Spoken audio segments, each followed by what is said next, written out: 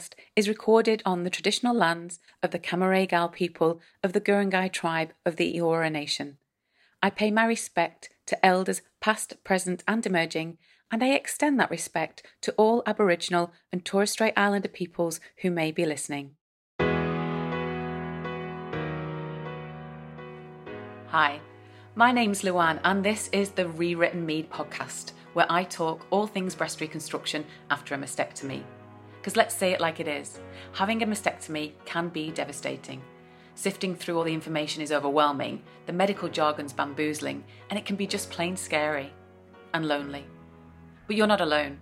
That's why we're here. On the Rewritten Me pod, I talk to leading surgeons about all aspects of reconstruction. Nipples, belly buttons, foobs, DEP flap and staying flat. I also talk to healthcare professionals who can help with everyday practical advice to support your mental, physical and emotional well-being. And I talk to the wonderful women from our reconstruction community who so generously share their stories with you. We're all here to help you make an holistic, informed decision that's right for you so that you can have a say in how you rewrite your story.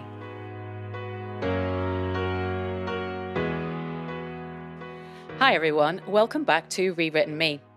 My name's Luann, also known on Instagram as Luann Laurie Woods, and today we are talking about implants. There's lots to talk about in relation to implant-based reconstruction, just as with any reconstruction really, but for today we are focusing on understanding more about under the muscle and over the muscle implants, which you sometimes see referred to as UTM or OTM. What are they? What's the differences between them? And what might dictate your decision to have one over the other? So I'm very grateful that Associate Professor Sanjay Warrior joins us today to talk about UTMs and OTMs. Dr. Sanjay Warrior is a consultant breast surgeon at the Chris O'Brien Lifehouse and designated Chief Surgeon for Sydney Local Health District Breast Screen. Sanjay is passionate about patient care, teaching and research, and he undertook extensive post-fellowship training in breast surgery, consolidating surgical techniques in both an oncological and reconstructive setting. He is an Associate Professor of Sydney University and the Breast Research Lead with the Royal Prince Alfred Institute of Academic Surgery. And Sanjay is the co-founder of the Master's degree in breast surgery run through the University of Sydney. He is the immediate past president of Breast Surge ANZ, or Breast Surge ANZ, and sits on advisory committees with the New South Wales Ministry of Health and the Cancer Institute. And he also sits on the Sydney Breast Cancer Foundation Committee. So I'm very pleased to say, welcome Sanjay, good morning. Morning. Thanks for having me, Luann. Thank you so much. Thanks so much for joining us, particularly on an early Friday morning. It's great to see you and great to have you here to talk about a subject that I've had quite a few questions about really. Excellent. And I really appreciate your time. So thank you so much. Not at all. So when we're talking about under the muscle or over the muscle implants, what muscle are we talking about?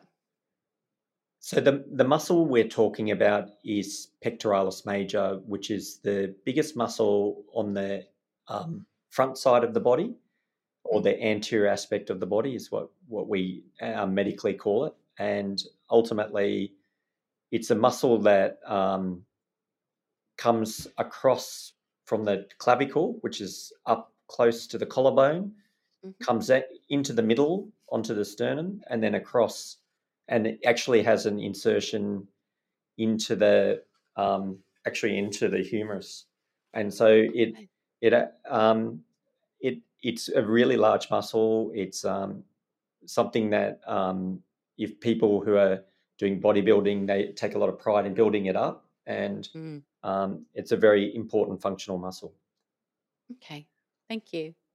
And I mentioned the acronyms there for under the muscle and over the muscle, UTM and OTM, but there are other terms that are used that we sometimes hear about them, aren't there, that make reference to that muscle? Yeah, so under the muscle, over the muscle is terms probably used in the community. From a surgical perspective, we tend to call the implant that's placed or device that's placed above the muscle, we tend to call it a pre-pectoral reconstruction, whereas when it's under the muscle, we tend to call it a subpectoral reconstruction. Okay, so we tend people might Yeah, so people might see those terms or might hear their surgeon make reference to those terms in that way. So thinking about under the muscle implants, what's involved with that? What's done? What happens to the muscle? Is it cut to do it? What's entailed in that particular implant, Sanjay? Yeah, so with regards to historically, I think when we're talking about under the muscle, we're talking about complete coverage under the muscle, and Mm. there the idea would be either it's a cut in the middle of the pectoralis and it's separated apart and then dissected. And the important aspect to that is making sure that it's dissected below the insertion of the pectoralis major on the lower aspect so that the implant doesn't ride too high and also that it's not over dissected too high. Mm-hmm. Otherwise, the implant will again ride too high. So there's a couple of considerations with dissection with a complete subpectoral or under the muscle coverage.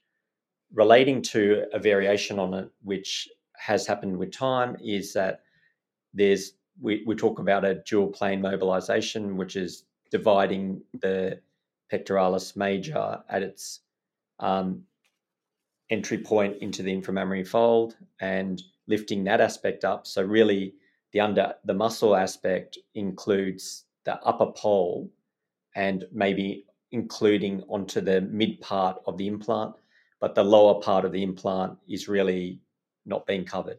So Okay. and then in the reconstructive setting, we use some ways to cover that between the skin and the implant. Okay. Okay. Thank you. So, if the muscle is cut and there is that movement of that muscle, is that muscle weakened? How does it repair? What happens Yeah, so there? if you're tending to and I'll try and show like if you're tending to dissect across and then up a Mm, bit, mm, there still the use of the muscle will be there, but mm. um, it it is something that potentially there is a risk of some weakening, but a lot of people that are having it, and it's common in the augmentation space where they do dual plane Mm. mobilization. It's not uncommon. These are patients that are going to the gym and are generally tolerating that, and they're taking that aesthetic improvement over the potentially the minor differences that they may note on Hmm. in terms of functionally. Okay. And thank you. And you mentioned the dual plane mobilization there. That at the bottom you do some additional work there. What would you do? Yeah, so in the recon setting, I think in the recon setting, we tend to use some sort of support, and it's a sling that we'd use. And initially, we were using it only in that place where we would dissect the muscle off and then place either a synthetic or a biologic mesh. Mm. And the idea there was to provide support and recreate the inframammary fold. And the purpose of that was twofold. One is to provide um, support and to make sure it doesn't displace laterally, which is Okay. the outer aspect of the breast. Yeah. Okay. Is that the acellular dermal matrix? Yeah. So, with regards to what we're talking about, is an acellular dermal matrix, which is a fancy term for, and that's the biologic aspect. Hmm. What that is ultimately it's a piece of often the skin of and in Australia the common one is a human derived matrix which we call Flex HD, but Hmm. there have been other ones used in the UK. There are other brands used based on cows and pigs, but the similar sort of idea of having a cut of the dermis and taking off the top, so taking the skin and taking the top layer of the skin, and Hmm. the idea with it is just based on how thick it is and the cut within the skin surface. And Mm. then the idea then is that particular piece of skin is treated so that all the cells are removed, and then it goes through a very thorough treating and quality control to make sure that it doesn't have any cells in it, and Mm. and then at that point it's appropriate for potential usage. But there's a Okay. very significant processing approach to make sure that piece is, sterile and also doesn't Mm. have any cells. Yeah. Yeah. Yeah. I can remember when I first heard about it, and I was like, "Oh, like, I was like, I'm not sure about this human-derived kind of thing." But yeah, when it was explained to me what happened, it was like, okay, I kind of get that, and I like that term, that sling, that really explains, doesn't it, what it's Yeah. actually doing there. Yeah, it's acting And as a hammock in that lower pole. yeah, And the idea with it, I think, when the idea with it is, and we'll probably cover this in terms of complications, but the really with an implant, and what can happen if it's just under the muscle is there's a risk of you're not letting the implant do what the implant shape is meant to do, and you're not mm, getting enough lower pole projection. And mm, so that to try and alleviate that lower pole pressure, the idea of releasing to allow that lower pole to the implant to do what it's meant to do is the idea behind it. okay.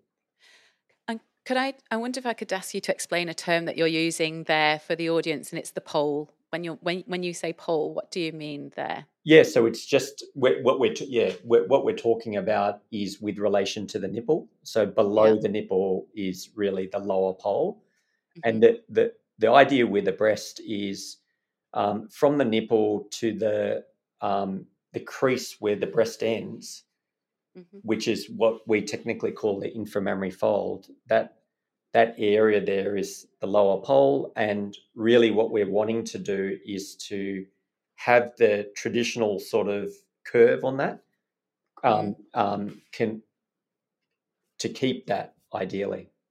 Yeah.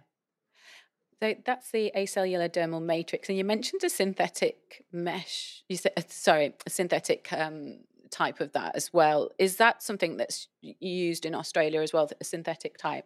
Yeah, there is one that we've been using that we that's known as it's a titanium based one, and it is one that has provided generally amongst surgeons that have been using it reasonable results, but it's Mm. something that I think the thing with it, there's ongoing collection of data to see, what are the outcomes associated with them. Hmm.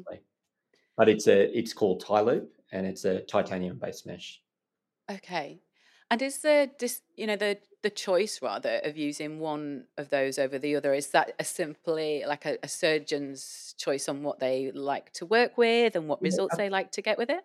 yeah, I think like ultimately it's a mix of decisions around it, and but often it's amongst big units. I think that really it will come down to the surgeon making a call relating to what Hmm. he feels he gets the best results with, Yeah. and but commonly with the acellular dermal the dermal ones there is it tends to be something that's covered by the health funds. So it's something that's more accessible within the private, Mm-hmm. um, whereas the titanium meshes can be used in both essentially. Right. Yeah, Okay. Okay. Okay. That's really interesting. Thank you. I recently did a podcast with Dr. Melanie Walker talking about access and the finances and how yeah, things are funded differently. So, yeah, listeners, check that one out to understand a little bit more about the differences with the public and private there. Um, Before we move back to talk about over the muscle and then the differences between the two and recovery and complications. So, whilst we're talking about the acellular dermal matrix. When I was talking to somebody in the community about the fact that we were going to do this podcast, they raised a question with regards to a type of product called Flex HD being used for implants and whether it's used off label for breast reconstruction. Um, so, they wanted me to ask you that question, and I know we chatted about this beforehand. I'm not just springing it on you. Right. But I wondered if you could explain that, because I think if it's a question that's coming from one person, it's usually, more than one person has that question, and their concern was about that. So firstly, I guess, what does off the label mean, or off label rather mean? I think it probably I'm probably not an expert, to be honest, with regards to the terminology, but I think what that means is the evidence is around use of something in another area, maybe, and then we're using it within the area where we feel it's been more useful. And like with regards to the preclinical data with Flex, I probably am not the best to pull up, whether or not it's something that like where the data is relating to preclinical. But with regards to the TGA at the moment has felt that this product is reasonable and feels that the outcomes associated with it have been reasonable. And that's been our clinical experience across busy surgeons in Sydney. But it is a reasonable question. Like, I think products can come in, and what is important is when we're using it, that there isn't, one is what's the evidence behind the products, and the second part of it is what is the outcomes associated with it. And I think if we can learn anything from other areas in the body and use of products, I think probably the biggest thing is that we're capturing outcome data, and it is something that we are doing relating to implants by trying to encourage surgeons. It's not mandatory, but we're encouraging surgeons to register their patients for the Australian Breast Device Registry. And the other bit with that is hopefully when it comes to meshes and when it comes to dermal matrices, which is synthetic or natural tissue that's being brought in as an internal support, that we're capturing data associated with their outcomes. And that's going to be an important aspect. Yeah, great. Thank you. So, and thanks for the person that's asked that question as well. Absolutely, there's no silly questions, and I think definitely if one person's thinking it, I'm sure that there are many others. So thank you, Sanjay. We talked a little bit there then about under the muscle. So this might seem a really obvious question now. What is over the muscle? What is the difference between the under the muscle and over the muscle implants? The key differences. So So when we talk about over the muscle, what we're talking about is leaving the pectoralis alone. So the idea there is that we're actually placing, and whether it's in a augmentation or in a reconstructive setting, it's just leaving the pectoralis alone. And just if we've done a mastectomy, basically what we'd have is the skin, then we'd have the support, which is what we've been talking about, the synthetic or the biologic, and then you'd have the device at that point. So one of the potential benefits of that is that you're not touching that big anterior abdominal muscle. So from a functional perspective, I think there's definitely an advantage to potentially having it over the muscle. You're less likely to get things such as animation deformity, which is something that we see sometimes where when a device is underneath the muscle, when you move your muscle, the implant moves with it. So that takes that out.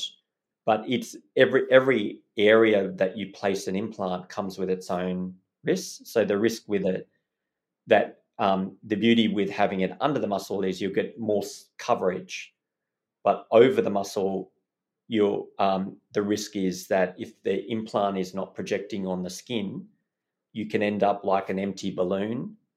So an empty balloon or an empty basketball is probably a better example, where you start to see the rippling, you see the folding, and that's what we call rippling. And that's common, particularly if you've got thinner skin and your skin flaps are thin, then and if there's undersizing of the device, essentially. Right. Yeah. So that's key there as well. Yeah. Thank you for mentioning rippling. Somebody mentioned that when I put a shout out to say we were uh, doing this podcast today, and I'm going to come back to that in a second. But I wanted to just touch on, you mentioned again there the support. So if you're having an over the muscle implant, you are still using some form of support and Yeah. matrices there. Is more of it used? Is it not just a sling or a hammock? Is there more used because? Yeah, that's a great question. So and it is something that we're mindful of, but the idea of compared to having a sling underneath, Mm, we'd be using a larger amount. And hmm so in the synthetic form, they're actually formed as a little pocket, which is quite Oh, neat. So you yeah, can actually yeah, just slip the implant in, and it provides a nice pocket for it to sit in. yeah. And but with the Flex HD, for instance, which is the biologic again, we are using a larger component. We're using the same amount, but we're not needing to cut as much. We're Mm. using a larger piece essentially.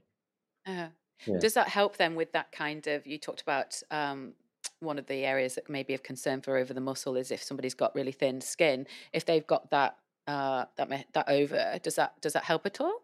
I think it does, because I Mm, think if you, and just sort of digressing slightly, mm, and this is slightly technical, but when we were going under the muscle, we used to historically do a two-stage, which meant putting an expander in, mhm, and that was a device that may not have a lot of fluid in, and then fill up. mm, With regards to over the muscle, we're tending to use a lot more immediate implants, but there are periods where we may put an expander, and but it'll have fluid immediately in it. And mm, when you have that device in, what it allows is the skin and the mesh tend to fuse together. And what it allows is, one is it allows for um, a reduction in that rippling, because you've got a thickening there. But on top mm, of that, it allows for a scaffold. With regards to the scaffolding, so what happens is, by putting the mesh there, it's doing twofold. One, it's improving the thickening of the skin, so it reduces the likelihood of rippling. But the other aspect is, with an expander under and at exchange to an implant, what we are doing is we're actually placing fat between the mesh and the skin, and the mesh actually acts as a great scaffold for that. okay. And so that's another way that we can reduce rippling. Great. Okay, great. Thank you. Because I do know that is a concern for some people in the community there. Again, it's all those discussions, isn't it, with your surgeon about how they're going to approach and what strategy are they going to use. Yeah, I think it is. And um, there may be variation across the country in terms of how people are approaching it. And Mm, ultimately, the important thing is, I think, as a patient, which when there's a lot of information, it's important to be as informed as you can be about, mhm, which is difficult sometimes at a time when you're having a diagnosis and having things mm, done. But just understanding the pros and cons up front, then if something were to happen, you'll have a better understanding of, potentially I was expecting that, or mm. so it's important to have that upfront knowledge. Yeah, yeah, absolutely. And thank you for being part of helping to inform on that and coming on the podcast, Sanjay. It's really appreciated. And yeah, it's such a big decision, isn't it? And it's usually, one of the most vulnerable times in your life when it, yeah, lots of learnings going on, very emotional and very overwhelming. Yeah. So thinking on that, then the two options that you've got there, and working with the patients that you do and caring for the patients that you do, what what might dictate the decision to choose one type of implant over the other with regards to under the muscle and over the muscle implants? Yeah. So for me, we're tending to do more over the muscle now. Hmm We're tending to do less under the muscle, and that's just Mm, a personal thing. I think it's similar to majority of our units hmm here, but in Sydney, and we're based in Sydney. But the reason that that a patient that potentially could benefit from having partial under the muscle would be someone who has thinner skin, who's thinner, potentially where the concern is, okay, I'm concerned about rippling or the fact that the device might be very evident, then the idea of having, a dual plane where we're lifting up the muscle and having a lower pole hammock or a complete subpectoral or under the muscle implant may be more appropriate. But the reality is a lot of our implant work, and some of it is two-stage where we are putting an expander and then using an implant with a view of trying to just really get that result right with that second stage and fat grafting. Yeah. And rather than necessarily needing it so much for expanding the skin, which was the historical reason, but majority is over the muscle now. And it's primarily the cohort we're dealing with. Functionality is a significant consideration. And we find that anecdotally at least, and there's been a meta-analysis showing that there's a reduction in animation and contracture associated with placing it over the muscle. Okay. And would radiotherapy, if it's in a breast cancer setting and they're having radiotherapy to the breast, would that come into the decision making around your approach to that? I think ultimately, where you have radiotherapy, I think what it can do is thin the skin, but it can also lead to contraction around any sort of prosthetic device. And ultimately, with that, I think there will be surgeons out there who may decide to go under the muscle in that group. And that's their idea is thinking, okay, we don't want to potentially lose the device, want to have appropriate coverage, and that's the thinking behind it. The flip to that is that when it's under the muscle, there's a higher risk of having contracture. So you're balancing two factors. One is the thickness of the flap. The second part is how the whole, how the implant will sit under the muscle. So it is something that some of our colleagues are putting under the muscle. But for us, I tend within that group, I think we're tending to put and we're tending to put a temporizing expander in that group and do an immediate delay where we come back and do, if they have enough tissue, it would be an autologous reconstruction, which is using their own tissue. Alternatively, if they're really not wanting that after they've seen some of our colleagues, they may have an exchange if they're an appropriate candidate, but being cognizant that that there may be a revisional rate down in the future associated with it. Yeah. Okay. Thank you. And thinking then about the breast cancer treatments that somebody might have, if they had a port, and sometimes after treatment that port will stay in for a little while, won't it? Afterwards, does that impact like what type of implant reconstruction that you can have? Or no, good question, but it doesn't, because the reality is the port are often placed very high, the scars, and they're often not within the pocket, and there's not an increased risk of infection, which may be a thought that's going through associated with having a port there and then putting it on top of the muscle. Okay.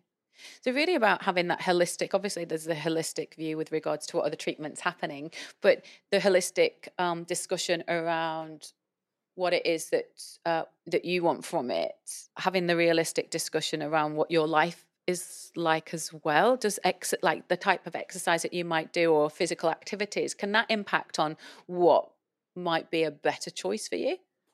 I think if someone who's doing a lot of activity, who's using their pectoralis a lot, there may be a discussion around like trying to leave the muscle alone and put it on top.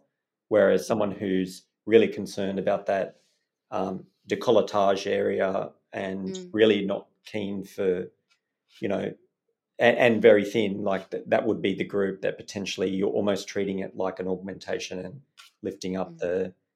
the pectoralis major. Okay, thank you. I did put a shout out on Instagram to see if anyone had any questions, and somebody asked things about exercise really, and it was, you know, what is the impact, particularly on high intensity strength training? So can they still? I mean, you're not giving any personal advice here; it's general advice. But is there an impact on really high intensity strength weight training? By having one or the other? Yeah. Yeah, I don't believe so. Like, I think there is a small group cohort that may have, if there's the device migrates to the outer bit or above, Mm. or they're noticing functionally like that they're getting contracture around the device, then that there's a potential risk there. But like ultimately, the majority are okay. But if they were going to really, and the reason is I've got a lot of patients who've historically had partial coverage and are still very active, and but at the same time now we're tending to put them over the muscle. We're not seeing that. There's no concerns. Okay, great. Thank you. Thanks, Sanjay. So we talked there about the difference between what happens with an under the muscle and over the muscle implant. What are the downsides? I mean, you referred to some of them, but what are the downsides and potential implications of one under the muscle and over the muscle implants? So if we were to start with both of them, I think the first thing is with implants generally,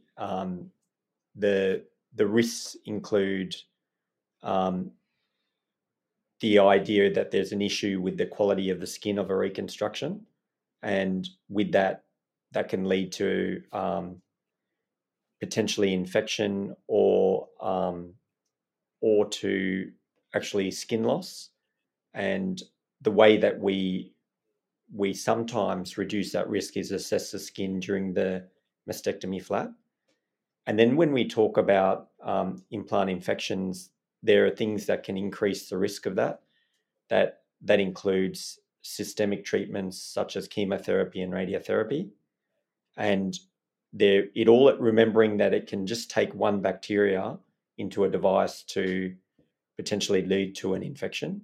But when we're talking about between above the muscle and below the muscle, if we were to start with a below the muscle, the risks associated with below the muscle include the fact that the implant can, like we spoke about before, go to the side or go too high. And the reason it can go high is because of forces on the lower pole, which is the lower aspect of the implant, and it just pushes it up and to the right or to the left, depending on which side, but outer aspect of the patient.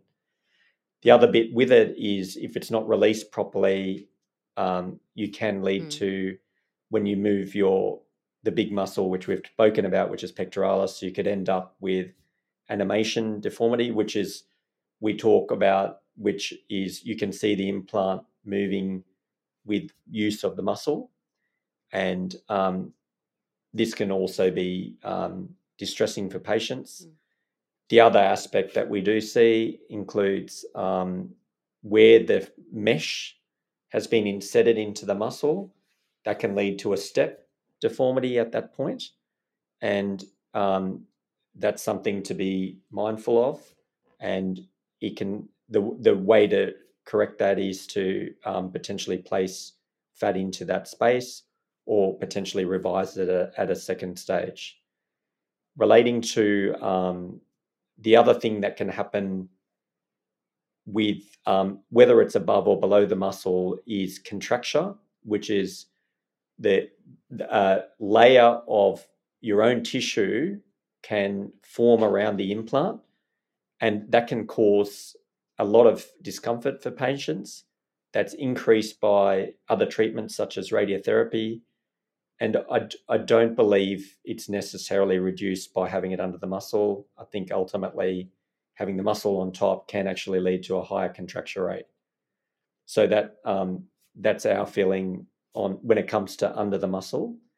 The good thing with under the muscle relates what we've been speaking about is the degree of coverage between the implant and the outside world, meaning air. So the likelihood of losing a device probably reduces by having it under the muscle.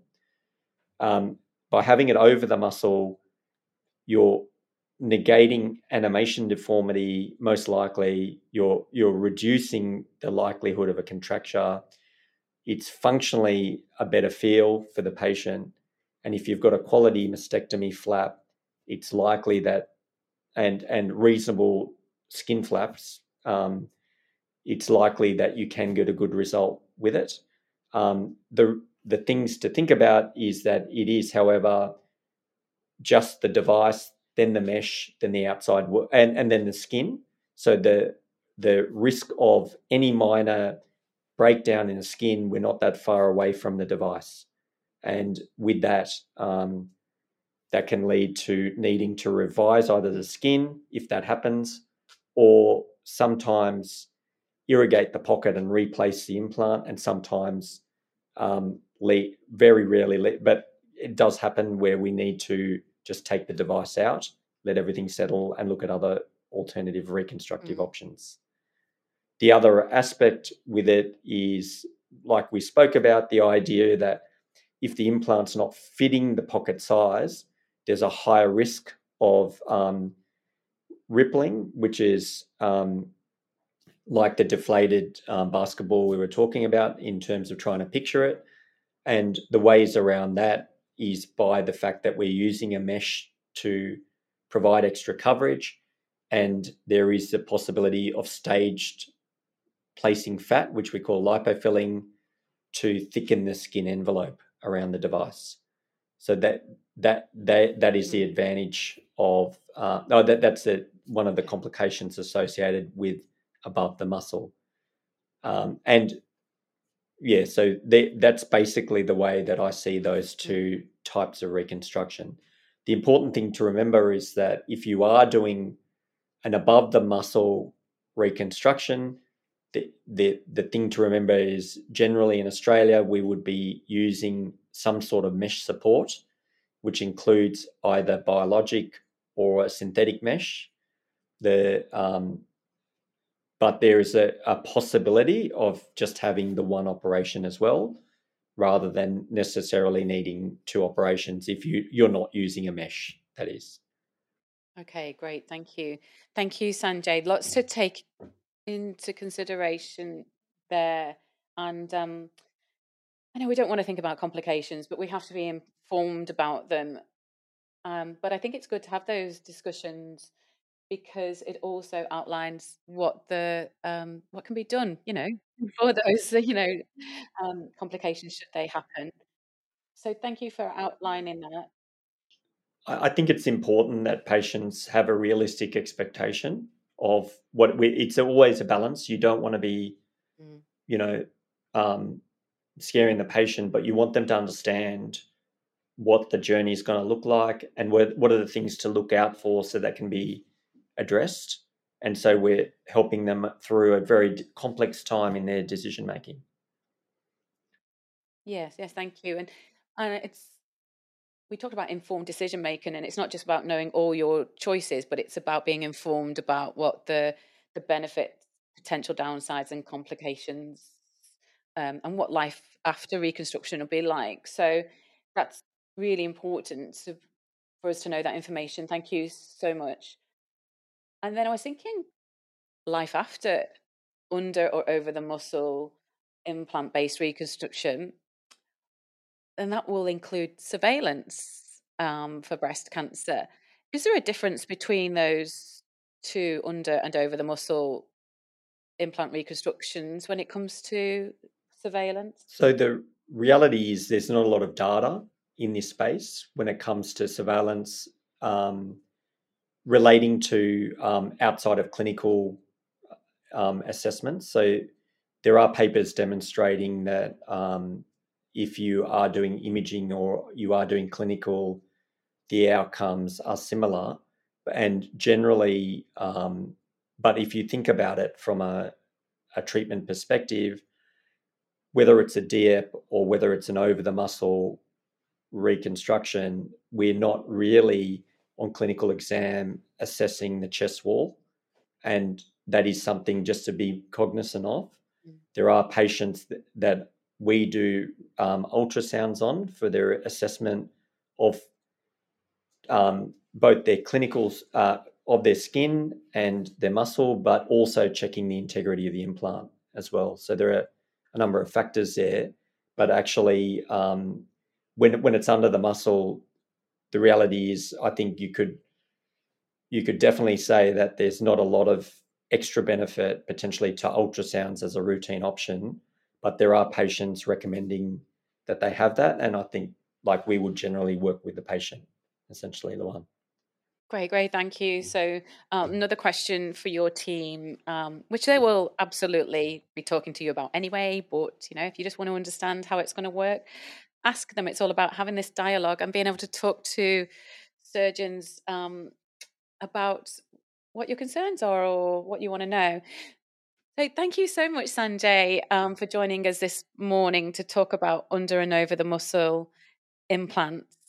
There's a lot to get to there, and it is obviously very personalized and individualized, but I think you really got into the detail broadly for us. So thank you so much for joining us today.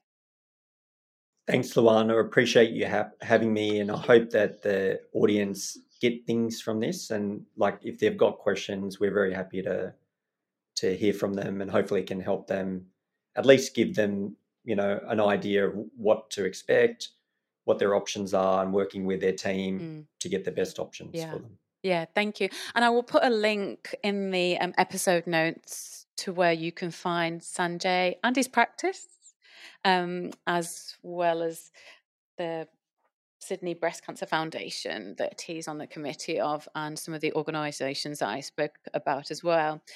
So thank you. It's really important. This will be absolutely useful and helpful to the audience. As regular listeners will know, I do ask guests to share a lyric or a line from a song or a poem at the end of each podcast, something that might mean something to them or the subject we're talking about. So I'm wondering, Sanjay, would you like to share something with us today?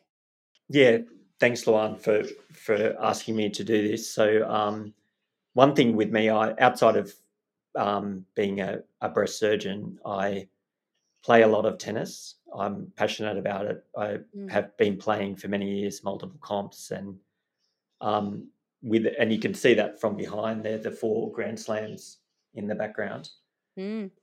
So currently it's Wimbledon at the moment, and with it being Wimbledon at the moment, it reminds me of the If by Rudyard Kipling.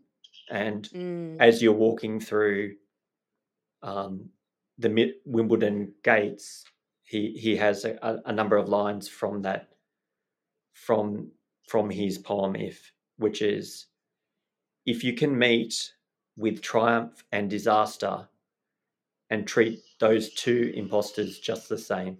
So that they're the 2 lines to share today. Oh, beautiful. Thank you. Thank you so much, Sanjay.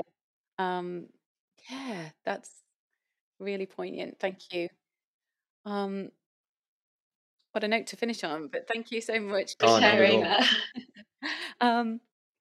Thanks again for all your time. I know you're very busy, and this really absolutely is going to be so helpful to the audience as they make the decision. I really appreciate your time, and you, Sanjay. Thank you so much. Thanks, Luan. Cheers. And thanks to listeners. If you've enjoyed this episode, please follow, rate, review, and share. This is an independent patient advocate podcast, and any help that you can give in sharing and raising the profile would be greatly appreciated. Thanks, everybody. Bye for now. Thank you for listening to the Rewritten Me podcast, produced on the traditional lands of the Camaragal people of the Guringai tribe of the Eora Nation. If you found any of the content upsetting, please reach out and get help. Breast Cancer Network Australia have a free confidential helpline, 1800 500 258. And Beyond Blue have a range of free resources online at beyondblue.org.au, or you can call them on 1300 224 636. And a reminder that the information in this podcast does not constitute medical advice. For personalised medical advice, you should seek a consult with a FRAX qualified surgeon or an equally qualified surgeon in your country.